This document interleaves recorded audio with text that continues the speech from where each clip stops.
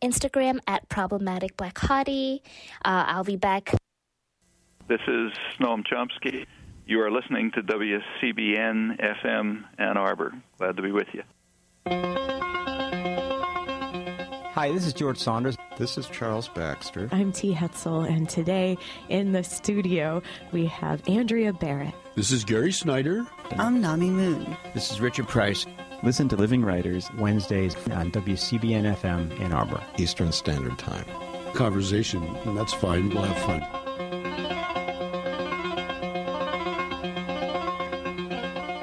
Keeps it thriving. Don't sleep on their funky grooves and late night rap beats. 88.3 keeps giving music lovers what we need. From hippies to hip-hop heads, the essence of the city isn't dead. If you listen to the station, you'll receive an alternative education. When you feel like lame tunes have got you in a chokehold, turn on 88.3, giving vocals back to the locals. W to the C, don't forget the BN. You better listen to this even when you're taking BMs. They make sure they keep the beats coming. Dial 763 to the 3500. WCBN FM Ann Arbor.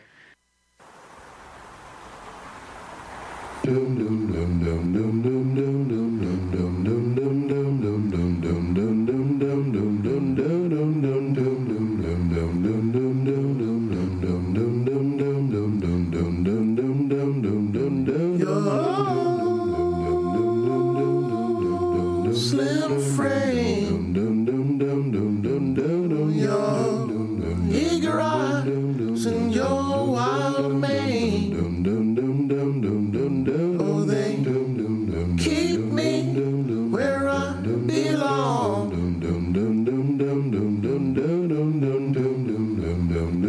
All wrapped up in wrong.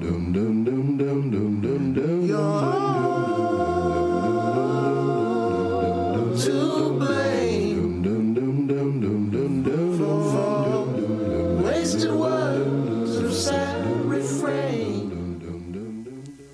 Good afternoon. You've got Living Writers. I'm T. Hetzel today. I'm so pleased to have in the studio with me Claire Vay Watkins. Claire, welcome. Hello. Happy to be here. It's great to see you. It feels like fall. Mm-hmm, right? Finally. Coming into finally. Ann I think Arbor. it officially is. I think today's the first day. Maybe yesterday. By the calendar, right? By the calendar, or by the moon. By the heart. By the heart. The feel. Yes. Yeah. The rhythm within us all. There was the blood moon and then the chill. We all got to wear scarves today. So yeah. The pull of the moon. Yeah. Who knows? But before we go any further, Claire Vay Watkins is here today for the book launch, Gold Fame Citrus. There will be a signing, but no Q&A because I don't want to have to endure the moment at the Q&A when you can, the author standing up there and they're so needy and you can tell they need the questions, so I figured it's my party. We don't have to do a Q&A if I don't want to. That's right. That's right. And so this is this your official book launch? Mm-hmm. Yeah, absolutely. Hometown book launch in Ann Arbor. And you guys you and Derek just moved here this June? Yeah, with our little kiddo. We have a 1-year-old daughter.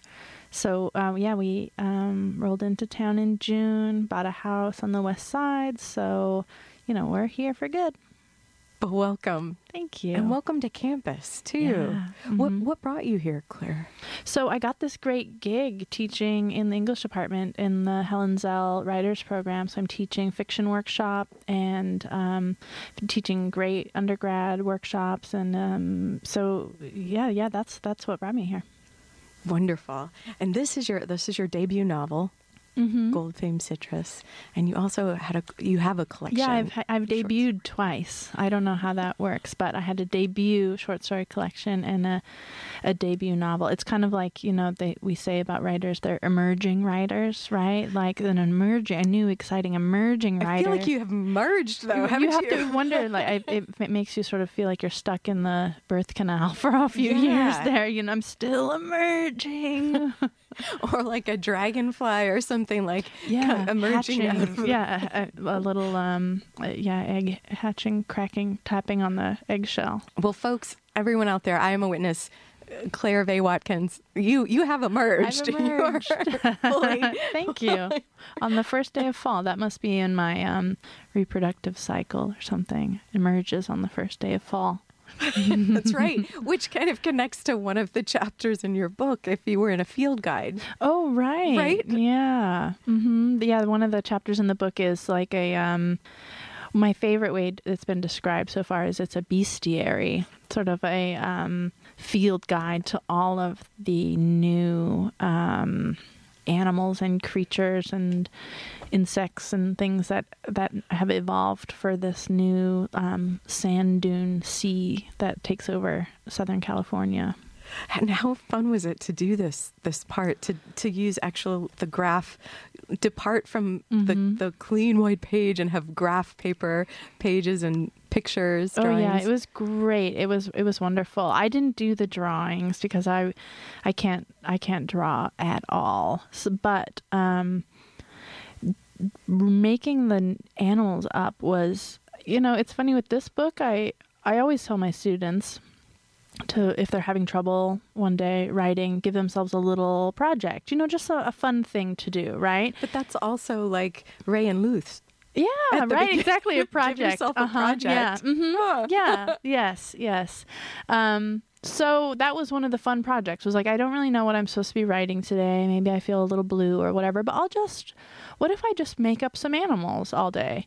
And this, usually you throw away those projects. But in this one, I kept them all. I kept all my weird little detours and digressions and exercises and things. And I just decided that it would be a really, weird book because I was keeping all the weird stuff in.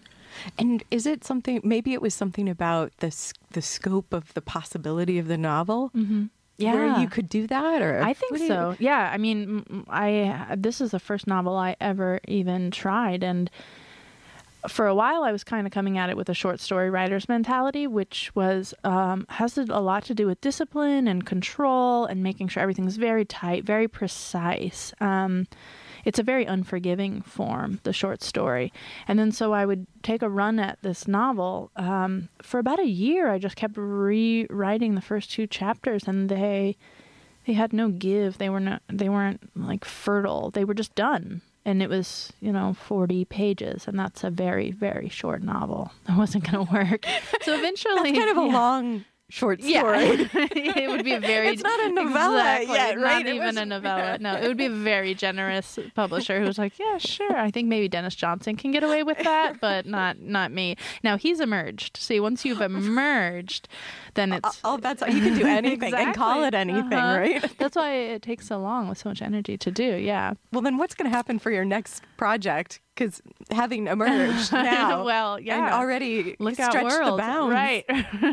Right. Maybe I'll just write a really conventional, like orthodox, straight-laced piece of fiction with my newfound freedom. Maybe some sort of historical romance. Oh yeah, that's great. Or not. I don't know. No, I'm down with that. I don't have a particular aesthetic camp that I hail allegiance to or anything. I'm a pretty omnivorous reader. So yeah. So that would transfer to your writing and how you think and imagine. Yeah, so going back to the novel, making the transition from stories to the novel, I really didn't hit my stride until I realized that the novel was much more forgiving as a form. Like, it would be okay if I had a chapter that was all about the Mormon Exodus, or a chapter that was all about these new bizarre creatures, or a chapter from the point of view of the sand dune itself, or whatever it is. It was just like, that's okay. It was sort of an exercise in self-love. Like, you're okay. It's all right. All is welcome here in the novel. And did you have what inspirations for that? Like, because you mentioned you're an omnivorous reader. Mm-hmm. So was it something where... Because you mentioned Dennis Johnson earlier, and I remember after reading Jesus' Son, I was like, "Oh, I can see a way into a story." Mm-hmm. Yeah, some books really do sort of like explode your world like that, right? One for me, and this book was "The Quick and the Dead" by Joy Williams. Yeah, that book was really. I mean, for one, it was like the first time that I'd ever really read about the desert in the way that I wanted to be writing about the desert. There's this, I think in the early chapters of that book, there's a an image of this styrofoam cup, and it's sort of blowing through the air, and then it gets like whipped into a cactus, and it's like impaled on the cactus tine. So violent. Exactly, but so funny and so like grim, you know. It's not like the sweeping shots of Monument Valley and the beautiful, you know, sunset colors and riding off into the distance. You know, it looked like the place I grew up, basically. And so I was like, oh, that's how you do it, you know. So yeah, that book, and then Joan Didion, both of Joan Didion's novels, Run River and Play It As It Lays, were big. There's a little winks here and there to those books in this one too. I wonder, you were born in California and then raised you moved towards the desert then, which you just mentioned, first in California and then crossing the border to the Nevada part. Yeah. Well, I was actually born in the Owens Valley, which I don't know how much you know about California. It's a very underknown part of California. So the Owens Valley is on the eastern part of the Sierras, basically right before you get to Death Valley. There's the Owens Valley. And it's the part of California that was, there used to be a big, humongous lake there, Owens Lake. And Owens Lake was drained in the 1920s when the Los Angeles aqueduct system was up and running. So you've seen the movie Chinatown, maybe? Yes. Yeah. Or maybe even read Joan Didion's Water essay. Right. Yes, exactly. Or John McPhee talks about it too. Yeah, it's sort of definitely a big part of like the... Because it's crazy. Exactly. Yeah, and it's so like why drain the lake and take it from one people? Yeah. I think the best book that goes into this is Cadillac Desert by Mark Reisner. It's a nonfiction book, and it's just, I think it's like 20 years old now, but it should be mandatory reading for everybody everywhere, I think. Why? Well, it's about the water you sound wars. Like McKibben now. yeah. Right. In a great way. Thanks. So it's about the water wars the aqueduct system and the draining of Owens Lake, and about William Mulholland, who was the architect behind the Los Angeles aqueduct system. But it seems like a really wonky book about engineering, but it is in a wonderful way, but it's also just about like the contemporary manifestation of the myths of the American West, like particularly Manifest Destiny and the rugged individual, and the way that basically the American West is kind of still buying its own BS.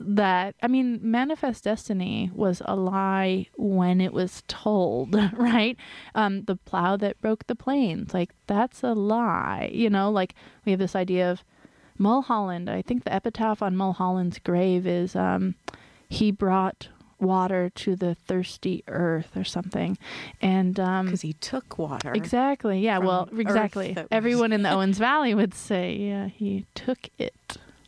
So, and that's where you were born, right? In Bishop, California, in Owens Valley. Yeah. So, all of us probably have water in California on our minds right now, but I grew up with it as kind of a bedtime story. The story of the first California water wars. I hope we won't have another set, but who knows? And that's what water is so important in your novel, Gold Fame Citrus. Yeah, sure. It's right. So the book's project is kind of to imagine the culmination of drought in California and what that would look like, you know, on a plot level, like, well, what would you do? Where would you go? But also more on a level of, like, what would it do to our identity? You know, like California is really like where our imagination is as a people, I think. Maybe it's just my own imagination. Well, your work seems to be connected. Yeah, there, right. It's definitely where my stories come from. Is the West and the desert, and so. But what is it about the imagination and that environment? Well, I've noticed, you know, now that California is struggling with water stuff, there seems to be two responses. One is really, which I tend to do, which is really like over romantic, which is kind of like, how can this happen in this Eden of a place? You know, like if our country was a Bible story, California would be the place you get to after you wander in the desert for 40 years. And I should know because I'm from the desert that you wander in for 40 years, right? We have this kind of sense that like as a people, we culminated in California, right? With like the Lewis and Clark expedition or the gold rush. It was just we were finally fully realized. That's what Manifest Destiny is all about. And I think we're still kind of telling ourselves that story. And at the same time, there's this other really puritanical impulse. I call it Schadenfreude, which is the special satisfaction you get at the misfortune of Californians. It's almost like the rest of the country saying like, well, that's what you get for living there, or you never should have been there, or we were never meant to be there. And that really ignores the fact that this is the people's home, you know. And people were born there. Mm-hmm. And right. people have found themselves there for whatever reason. Mm-hmm. And this is where they live. Right. So it's really not going to cut it just to say, well, shouldn't live in Phoenix, shouldn't live in Albuquerque, you know. Let's take a short break, and then we're going to come back, and we're going to talk more about this and some of the shoulds, too, right? Great, yeah. Today on the program, Claire Vaye Watkins is here. Her novel, her debut novel, Gold Famed Citrus, out with Riverhead Books. Thanks to Claire McGinnis. Hi, if you're listening out there, Claire. Hello, Claire. And tonight, Claire Vaye Watkins will be reading at Literati, 7 p.m. I'm T. Hetzel. We've got the Liz behind the glass. We'll be right back.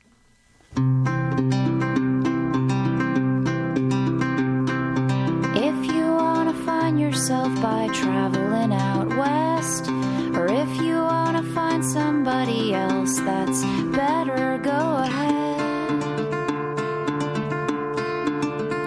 Go ahead. If you want to buy a brand new fancy automobile, or if you want to build a place up in Coldwater Canyon, go ahead.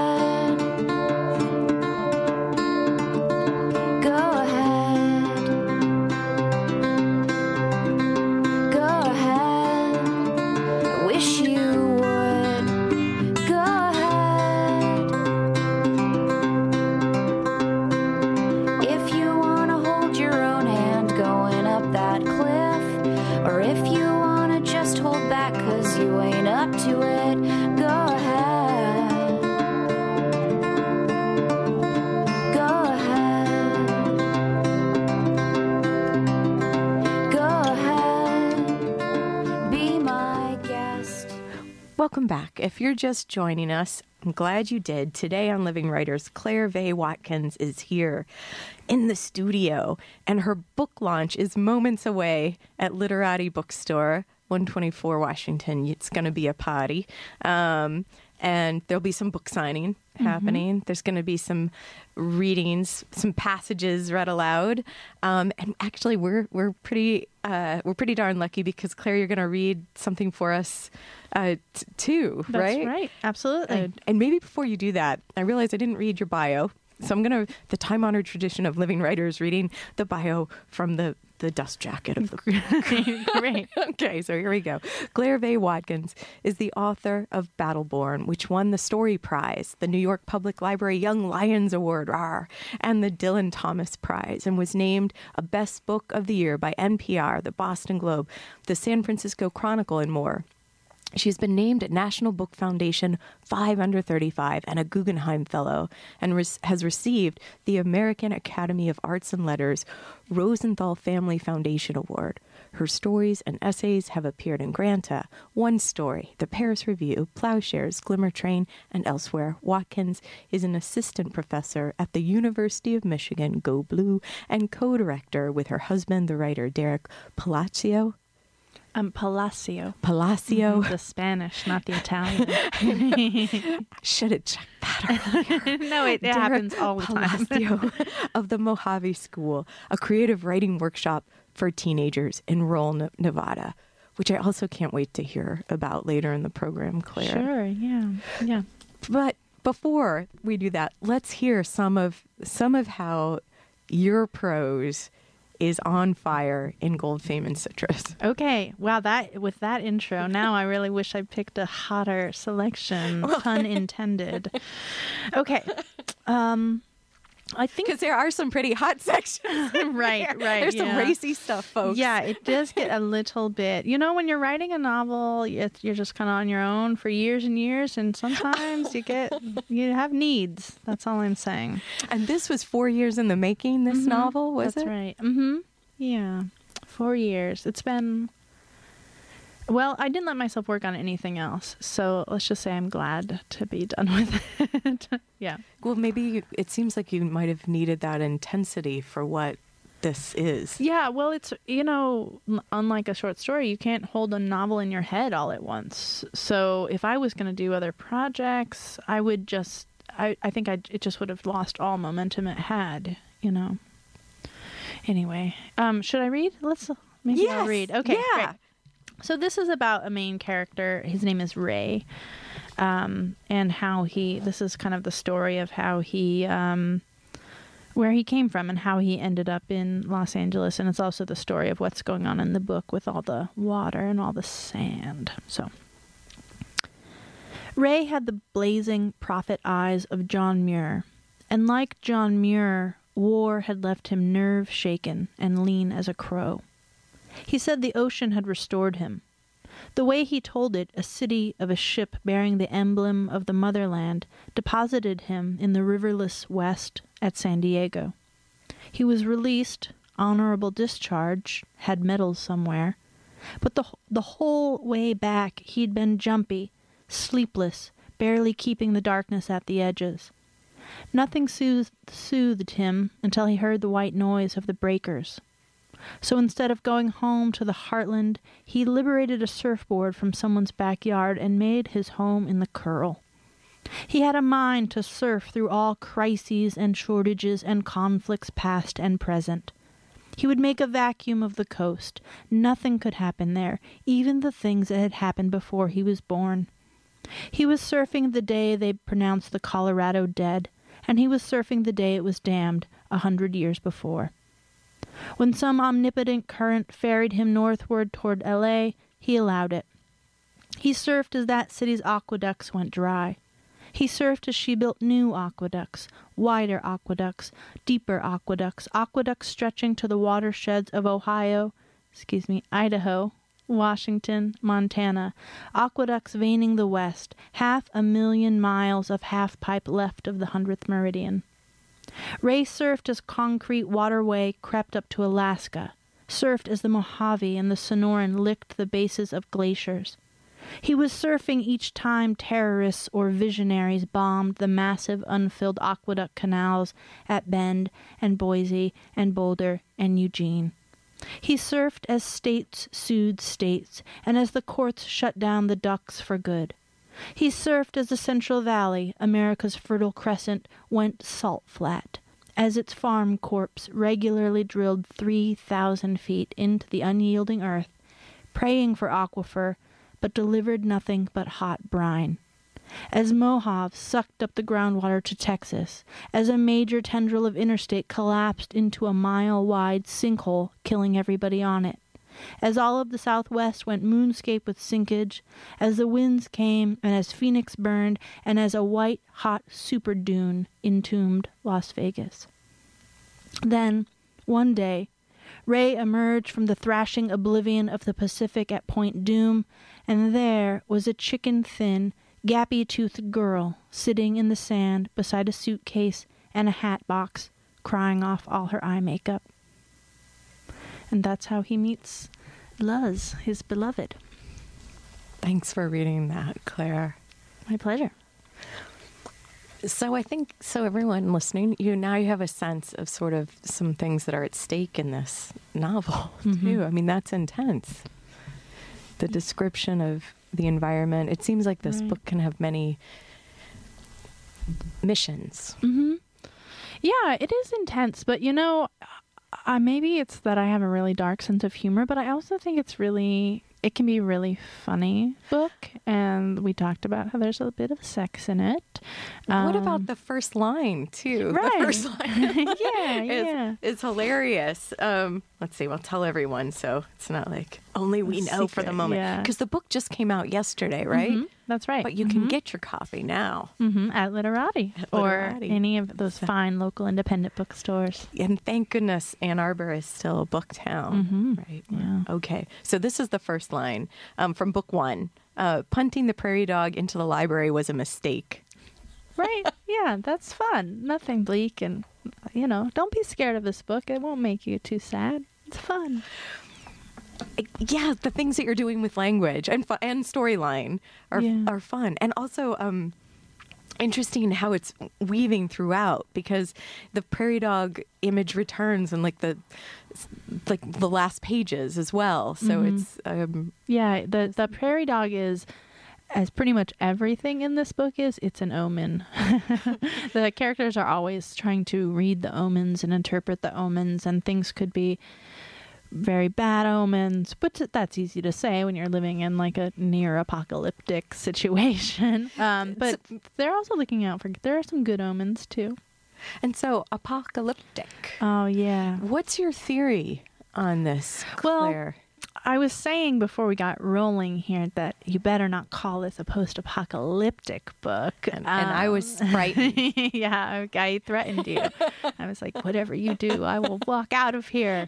Well, the thing about, for one, we're probably all a little bit, we've maybe had our fill of the post-apocalyptic genre. And I say that as someone who has arguably written one of those books. But I think it's also really an overused description and a lazily used description. A bit too convenient. Yeah, it is, right? So it's Catherine Schultz wrote this great piece in The New Yorker about earthquakes, and there's just this little glimmer. Oh, recently. Yeah.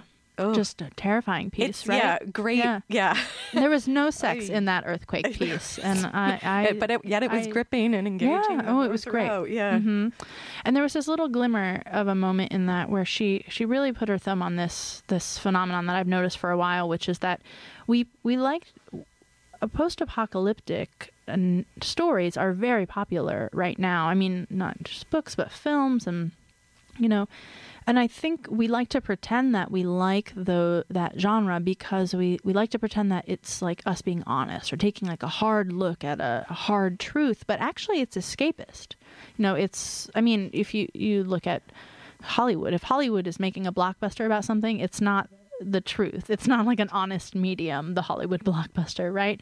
So I think that the reason it's escapist is there's a kind of like a narcissism, it's like a really extreme version of this fantasy that every generation has, which is that they'll be the last generation. Right. And that, in those stories, it's always sort of glamorous to have survived and you're at the end. I think, and there's also a kind of a finger wagging that goes on in the genre sometimes about well, not only let me show you what we're all doing wrong and what we should stop doing, but also you better read this book because it's your medicine. You better take your medicine and see what we're doing and face it. Exactly. Yeah. Which that's not really why I read. I mean, that's why I read the nonfiction articles in the New Yorker about earthquakes. Yeah. Exactly. Yeah. That was definitely some take your medicine.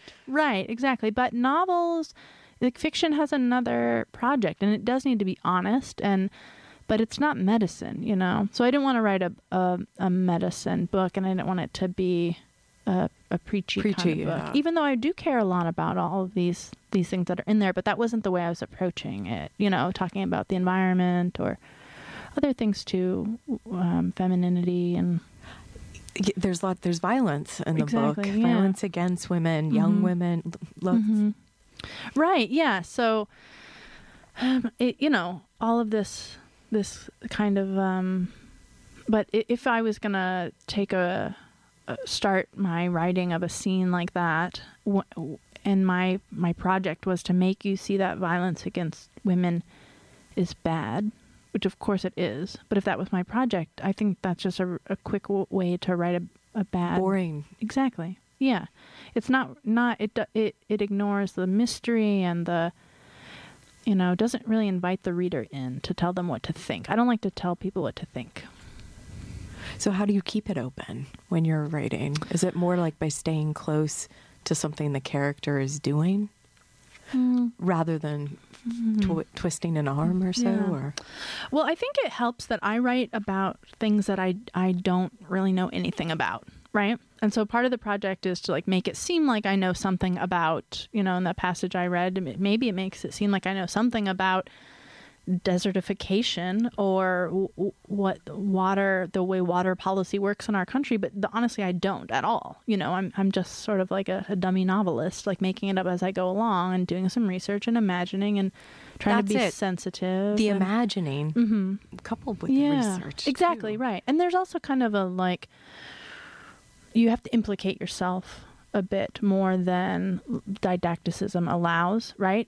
If you're telling someone what to do, you're not a part of that equation. It's all going one direction. You're just at the reader telling them, this is what you should think about this, rather than having it go back on you and ask what yourself, what do I think about this? Or I just find it a dishonest way to work. And you can always feel it when you're being bossed around as a reader or you're being condescended to, So it does make these interviews a little bit tricky. I just did one the other day that went really badly because it was the guy was what should we do about climate change? And I'm like, ugh, what? No. What do you mean? I can't fix climate change. I have an MFA. What are you talking about? And so, that's when you trot out that old saw that fiction writers, their job is to ask questions rather than answer them. It's a good saw. Yeah, it's one of my favorite saws. Let's take a short break. We'll be right back. Good. Today on Living Writers, Claire Vaye Watkins is here. Her novel, Gold, Fame, Citrus. I'm T. Hetzel. We'll be right back.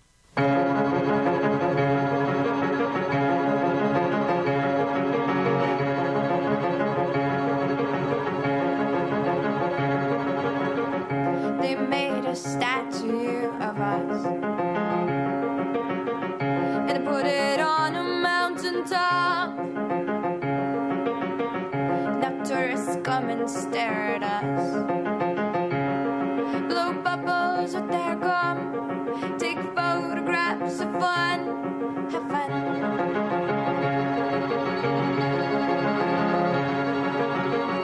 They'll name a city after us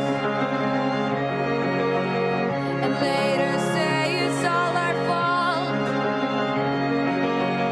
Then they'll give us a talking to, then they'll give us a talking to, 'cause they've got years of experience living in a den of thieves, rummaging for answers in the pages, living in a den of thieves, and it's contagious, and it's contagious, and it's contagious, and it's contagious.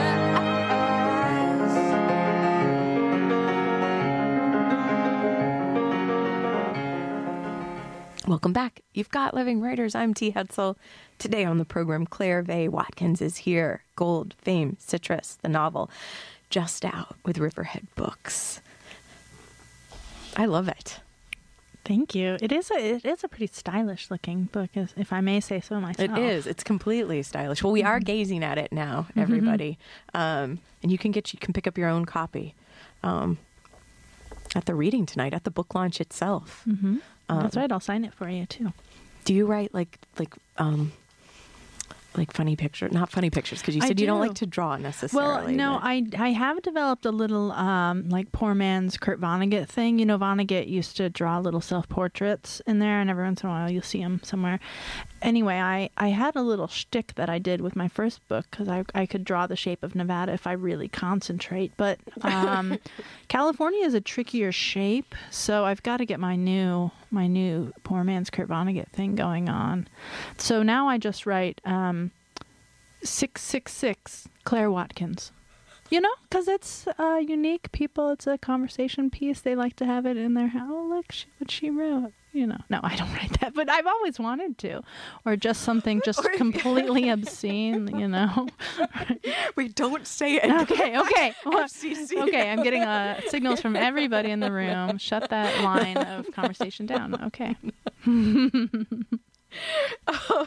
No, you are brightening the day, Claire, that's for sure. I wanted to also, before I forget, thank you for picking the songs for today.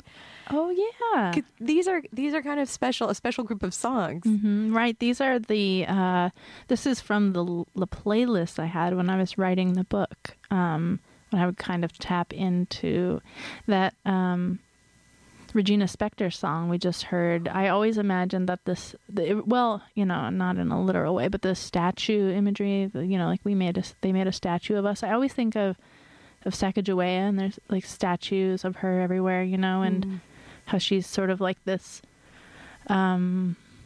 forgotten figure in history. They like retired her coin. We don't have her coin anymore. Did they retire the coin? I think they did. Block that out of my memory. Mm-hmm. I think I remember that they did because at the time I remember. Well, no, you know what? Maybe it was a Susan B. Anthony. Now I'm remembering. Okay, so it was a some Susan lady B. had Anthony. to retire. Yeah, the Susan B. Anthony coin got retired, and then everybody kept saying, well, now there's no women. There's no woman on a coin. There's no woman at all. And everyone's like, what about Sacagawea? Like, she's still lit. She's still got her. She has it's like a dollar. It's a dollar. That's why it's tricky. No one's using them. Why are we not? I have them all. Have you been hoarding them? Yeah, Claire because Faye Watkins. I'm starting my own coin hoarder. Yeah. I also have another line. It's not strictly currency yet, but other prominent women, and I'm starting a T. Hetzel. Penny. Sorry. I mean, it's just a very prominent. But is the penny going to be outdated soon? Maybe. Are we going to be afford to actually mint it? That's why I've come here today, T, to tell you that your penny is bust. Yeah, it's being retired. It never really made it into circulation either. Yes. Yeah, and also, I mean, you're a radio person, so the whole it's just a blank penny. There's nothing on it. Just use your imagination, people. Just try to visualize it. Yeah, it was probably a doomed design from the beginning, but women need to be on. I mean, not to. Yeah. We won't go down this tangent for long, but so sad. So who do you think it should be? Right, and so definitely Princess Diana. Yeah, obviously. I don't know why. I'm sorry. I think I stole that from The Daily Show, right, or something. Or yeah. Anyway, right. So what's the deal now? It's like a woman is going to get to share the $10 bill. Yeah. What? It's kind of, it makes it worse. It does make it worse. Yeah. I mean, even Sacagawea is the only one with the dollar coin. So that is something, right? Yeah, because Kennedy's got the $50. Mm-hmm. Anyway, well, we won't solve it today. Okay. But hopefully by airing some of this out there over the radio waves. Out there will. Yeah. Mm-hmm. Maybe we can just mint our own money. I already have my vault. You do have your vault. Yeah, okay. It's an all female currency. Anyway, I feel like it's Bitcoin related too. Okay. Yeah. Okay. Who is on the Bitcoin? What figure is on the Bitcoin? I think Snowden is on it. Yeah, probably. But there you go, white man on the Bitcoin again. Mm-hmm. That's patriarchy for you, man. Yeah, ruffled hair. Yeah, with his little glasses. We can't be against glasses. I know, right? Well, yes, we like chunky glasses, not slim glasses. That's right. How are we gonna? We gotta get back to we gotta get back to writing. We've got what? Okay. You know what? There is something. All right, watch, ladies and gentlemen, while she makes this transition back to what her show is supposed to be about. This is where she gets paid the big bucks. Here it comes, the big volunteer dollars coming at you. It's not going to be graceful, but it is something that I definitely want us to talk about and give more than ample time to. The Mojave School. Oh, sure. Because this is something that you and your husband, Derek Palacio, founded, and now you both direct. Mm-hmm. Can you just tell us the story of this place? Okay. So It's a workshop for teenagers in my hometown, which is Pahrump, Nevada. What a great name. Yeah, it's a little bit, bodily function sounding, but it's like a bastardized version of the Paiute language. The word for it means water from the rock. Anyway, that's seriously right. All the names, connected. Right. Every place name in the Southwest basically means like either there's water here or there's no water here. Yeah, so because that's important stuff. So anyway, for a few years after my first book got published, I was teaching at university, but also teaching at this summer program, a really great one called the Sewanee Young Writers Conference. Really wonderful place, and I learned a lot about how much I liked working with teenagers, but something was kind of always like nagging in the back of my mind, which is basically that, it costs like $2,000 to send your kid to one of the, a program like that at a university. And I would say every once in a while to Derek, no one from my hometown would ever get to come here. And I would never have gotten to come here. And, it's just one of those moments where like privilege and the lack thereof is kind of illuminated, and it hurts, Especially around making and art. Yeah, right. Exactly. Yeah, we do like to think of art making, especially, writing. You don't need anything. It's just paper and a pencil so anyway, for a few years I would kind of bemoan this and how there wasn't anything really for the kids that were growing up in my hometown. And then, Derek would sort of say like, yeah, somebody should do something about that. And then it took me about a year to be like, oh, you're talking about me. But so I said, all right, well, we'll try something, but you have to do it with me. And so, because he's a writer too. Yeah, right? He's right. Yeah, he's a writer. Yeah, he's a great writer. He has a. Did you guys meet at the Ohio State? Yeah, the Ohio State University. We did in the MFA program there. Yeah, we were an MFA romance. That's right. A great, not FCC appropriate story for another time. After 10 p.m., you got to come back. Okay, all right, late night. Yeah, and then I can read some of those racier sections of the novel too. Whole different show, folks. Yeah, right. Please join us. Yeah, living writers up all night. Yeah, that's great. So yeah, it's really cool. We go out there for a week every summer, and we just sort of, do what we do with our college students. And I do what it. What are the ages? Like how adolescents? Like how old? How young? To how old? Like really? We say like teenagers, but we're not really in like a gatekeeping mode about it, right? Yeah. Like we just want to encourage people who are interested and who young comes people. And so yeah, it's kids, teenagers. Young people, and they've a lot of them have just been reading and writing on their own for a while, or publishing stuff online, or they have a blog or something, but they didn't really know that writing and reading was like a job that you could have one day. Like they never met a real writer, and I'd never met a real writer until I remember reading in college T.C. Boyle's bio from like an anthology, and it said he teaches at the University of Southern California, and I was like, teaches? Like right now? And I was He's alive. Exactly. I was like, everybody, this guy's alive, and just a few hours away. Because you were at the University of Nevada then, Reno. Hop in the car. Yeah. So I went to T.C. Boyle's house, and he became. Yeah, exactly. He became my lover. No, that's fiction, people. Yeah. Fiction. So yeah, he's going to be calling in momentarily. Yeah. He is. I know he's a fan. I know he's an avid listener of the show. Yeah, international listeners too. Yeah, and he's also one of those he's kind of a troll about it. He's always calling you guys and correcting, and you pronounced this wrong. The Liz is like, stop calling here. Yeah. He got Liz's cell number. I heard. Just DC. Take the hint. Coruscant. Step off. Okay, there. And so are you doing these runs of the imagination, with the kids at the Mojave School? Like, is this what you guys do? You kind of sit around and like a lot of riffing. Yeah. And the kids, one thing that's really great about working at the Mojave School, it's like completely divorced from a university setting, and I love my job teaching at the university, but you don't really realize, if that's all you do, you don't really realize how much of the way you teach kind of presupposes that it's based on the fact that your students like give a crap about you and what you think of them. So a lot of what being a professor is actually, sometimes it's easy because the students want to do well and they want to learn, and you can you've got this like a little bit of leverage there, right?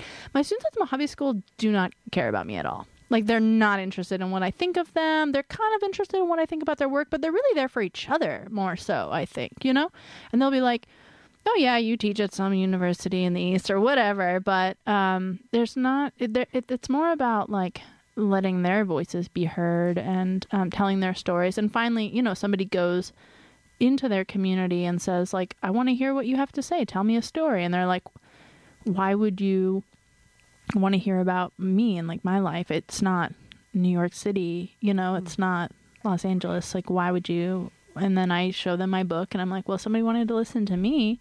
I mean, I'm still kind of having trouble believing that myself, but if they wanted to listen to me, why wouldn't they want to listen to you, And this is revolutionary, Claire. Well, and you're building writing communities there. I'm trying to, but there's definitely a ton of barriers, and I don't want to be like a Pollyanna about it. But I mean, even if I'm being a really like hardcore realist about the impact we're making in the community, I would still do it because I get so much out of it. Like I get to go back to the desert. I get to meet all these people that I never would, come in contact with otherwise. And I hear their work and I'm reminded of like what it's like to be a teenager and feel things so intensely. And I mean, they have really incredible stories. So I love doing it. I basically do it for myself.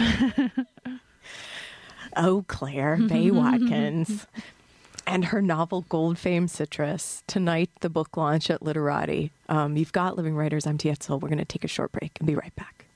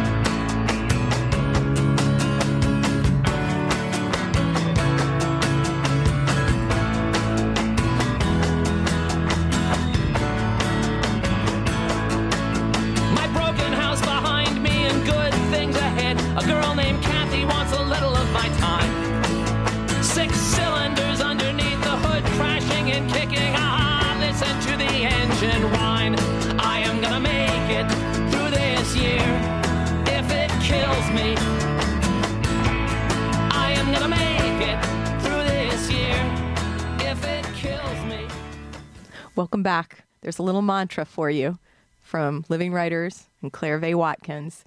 Thanks for picking the Mountain Goats, Claire. Yeah, that guy's a novelist too, by the way. Is he? Yeah. He had a novel come out last year. Crazy, you can imagine. Just like bizarre. If you think my work is dark, read John Darnell's book. It's wonderful, called Wolf in White Van. Really great. In White Van? Yeah, Wolf in White Van. That's the #1 abduction vehicle. I think that's what he's going for. Yeah. He is a risk taker. And imagine if I had a wolf driving it. Yeah. So you see how dark it is. Have you seen the Ann Arbor wolf violinist yet? Yes. Okay. Yes. I had an early experience with him when I first moved here, and I knew that this was the place for me. How are you adjusting? I love it. I love it here. It's great. There's not too much water, too. Well, there is quite a bit of water, but it's okay, and my skin looks great. If I, again, may say so myself, you'll have to trust me because it's radio. But yeah, I'm glowing. Looking great. I have a glow about me. No, I love it here. Although, a part of me feels like a bit of a Judas because I did go to the Ohio State University, and all my buddies are giving me endless crap for it. Are people calling you and just leaving the fight song on your message? Yeah. Yeah. I bet. Yeah. It's gonna. But who is calling me a lot is Harbaugh. I bet. Yeah, Jim Harbaugh. Just for some advice? Yeah. Yeah. Well, are you a football fan? Khaki fan, yes. Yes, I'm a huge khaki fan, of course. I'm a huge fan of crouching over and watching something. I love to do that. I do that a lot. I'm trying to wean myself off of football. I do love football, I have to admit, but I want to not love it anymore. So I'm trying to quit it. Because of the head injuries? Yeah, well, yes. So the CTE thing, plus, it's like whichever way you look. This is probably not the town to get into this, but I know. And the sports show is up next, so we're just setting the stage, gentlemen.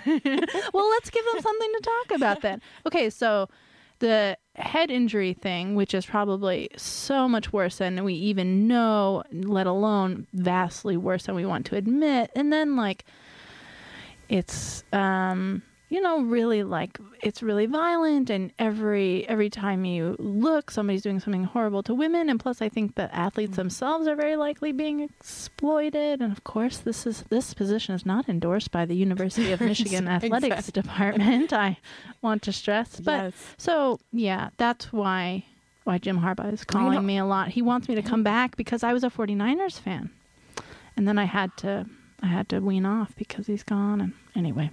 But basketball, and Derek watch basketball. Huge. We're huge into basketball. Liking Beeline? Is Beeline calling you? Not yet. Okay, well, it's but they're practicing. The season's around the corner. Preseason. Yeah, and it's better that they focus. Got some good, exciting new players. Mm-hmm. Right, we can Okay, but you know what? Let's get back to Gold Fame Citrus, because today is the day, the book launch in Ann Arbor, the novel. When you what was an image that started this for you, Claire? How did you know there was a story here that was going to be longer than 40 pages? Well, have you ever seen Planet Earth, the documentary series? Yes. So I am a humongous fan of Planet Earth. It's so soothing and enlivening at the same time. Yes.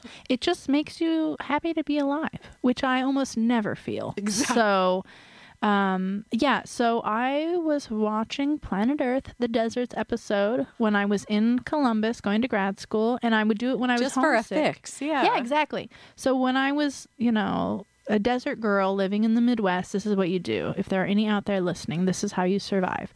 So go to the botanical gardens, into the cactus room, which they have in Columbus. I don't know if we have one here. Yes, the Matai Botanical Gardens, not far away. And there's a cactus room there? Yes. So you go there. That's an agave plant that burst through the ceiling this year. Yes. 100 years old or something. That is exactly 83 years what I am in the market for. So when you would go. Yeah. Okay. So I would go there and write. And if I couldn't make it to the botanical gardens, to the desert room, I would watch either Ken Burns' documentary, The West, or Planet Earth, Deserts. And that's how it gets me through the winter. So I was watching that one time, and I just had this really stupid idea, which was what if there was a sand dune that was bigger than Mount Everest? And it was such a stoner idea. And I wrote it down in my notebook. You knew it was brilliant. Yeah, like all my ideas. I knew it was completely brilliant and not at all stupid. And then for some, and then I had this, so that was going on, that little project on the side.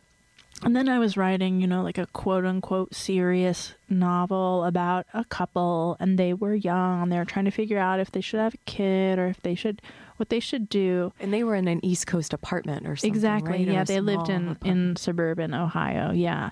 And it was just really, I guess it was kind of what I thought a novel was supposed to be, and, you know, literary, whatever that means. But I really, I was having this affair with this sand dune, and I would go back and work on that, and I didn't tell anybody that that's what I was doing. And then finally it was a secret then. Yeah, it was Your a secret project. Exactly. Yeah, yeah. And then I finally mashed those two together after about a year.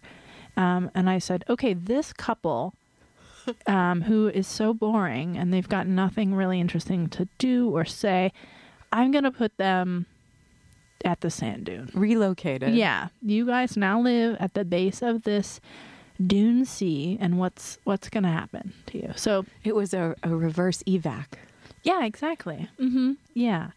Yeah. So it was, I think, you know, I always struggle with plot. Like, I write all these things, and it's just basically like long descriptions of like the geology of the area and the taste of the air and what the plants are like and how the mountain ranges were formed. And then usually like my husband is like, why don't you put some human beings in your story? And I'm like, oh yeah.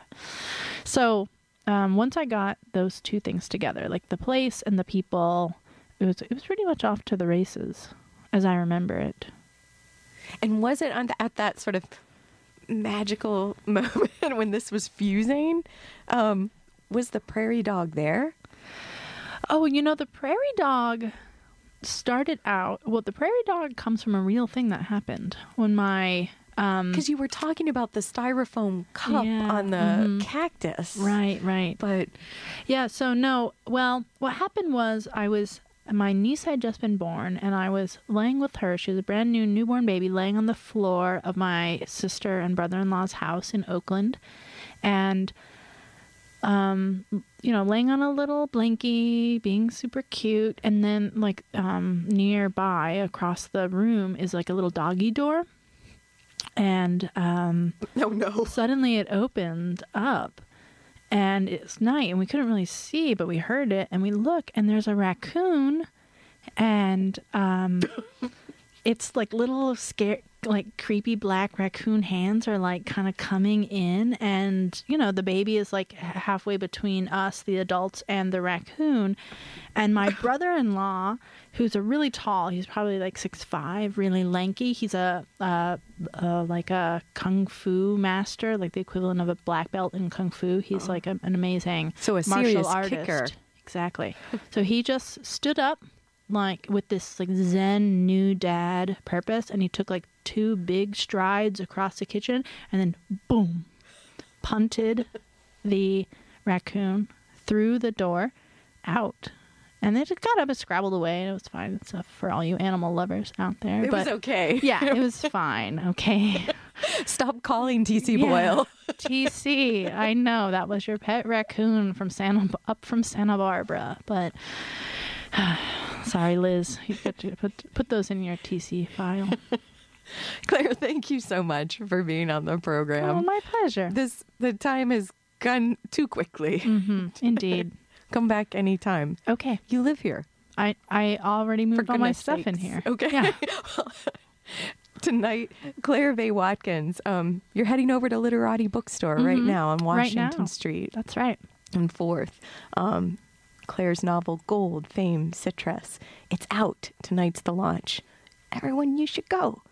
I'm Dee Hetzel. Thanks so much, Claire, for being on the show. Thanks, everyone, for listening. Until next time.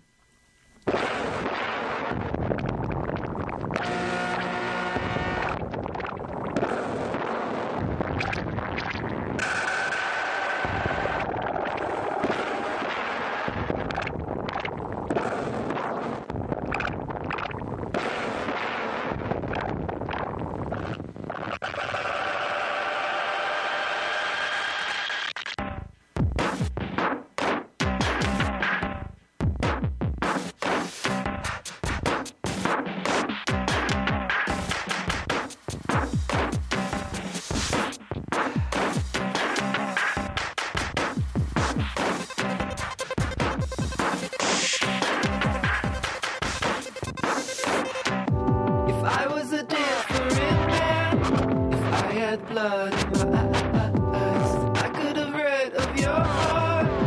I could have read of your mind. But now I'm lonely as that. I couldn't find. So pick up your battering ram. Love, I wanna see it. It's too much riding on that. It's too much, too much, too much love. It's too much riding on that. It's too much, too much, too much love. It's too much riding on that. It's too much, too much, too much love. It's too much riding on that anyway. Maybe I talk too fast. Maybe I talk too much. Give me the sense of your love. Or give me the sense of your touch. Even if WCBN-FM Ann Arbor Archives. Original air date May 18, 2007 at 3 p.m.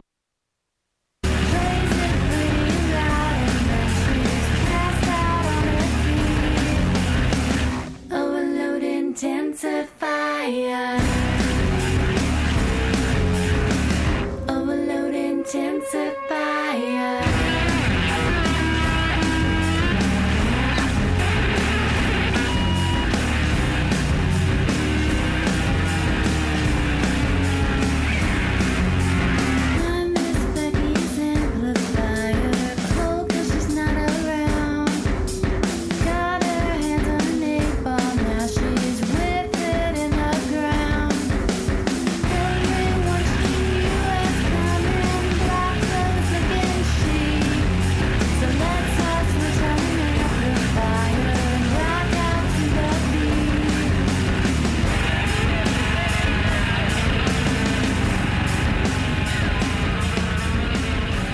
You may have trouble having or keeping erections.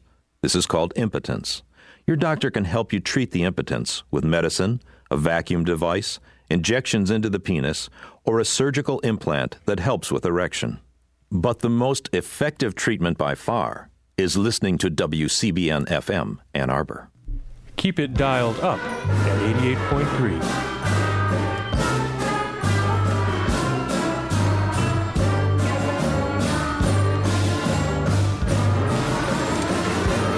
3 o'clock, WCBN FM Ann Arbor 88.3, phone number 763-3500. Yes, once again, it's 3 o'clock on Friday afternoon, which means it's time for Tight Pants.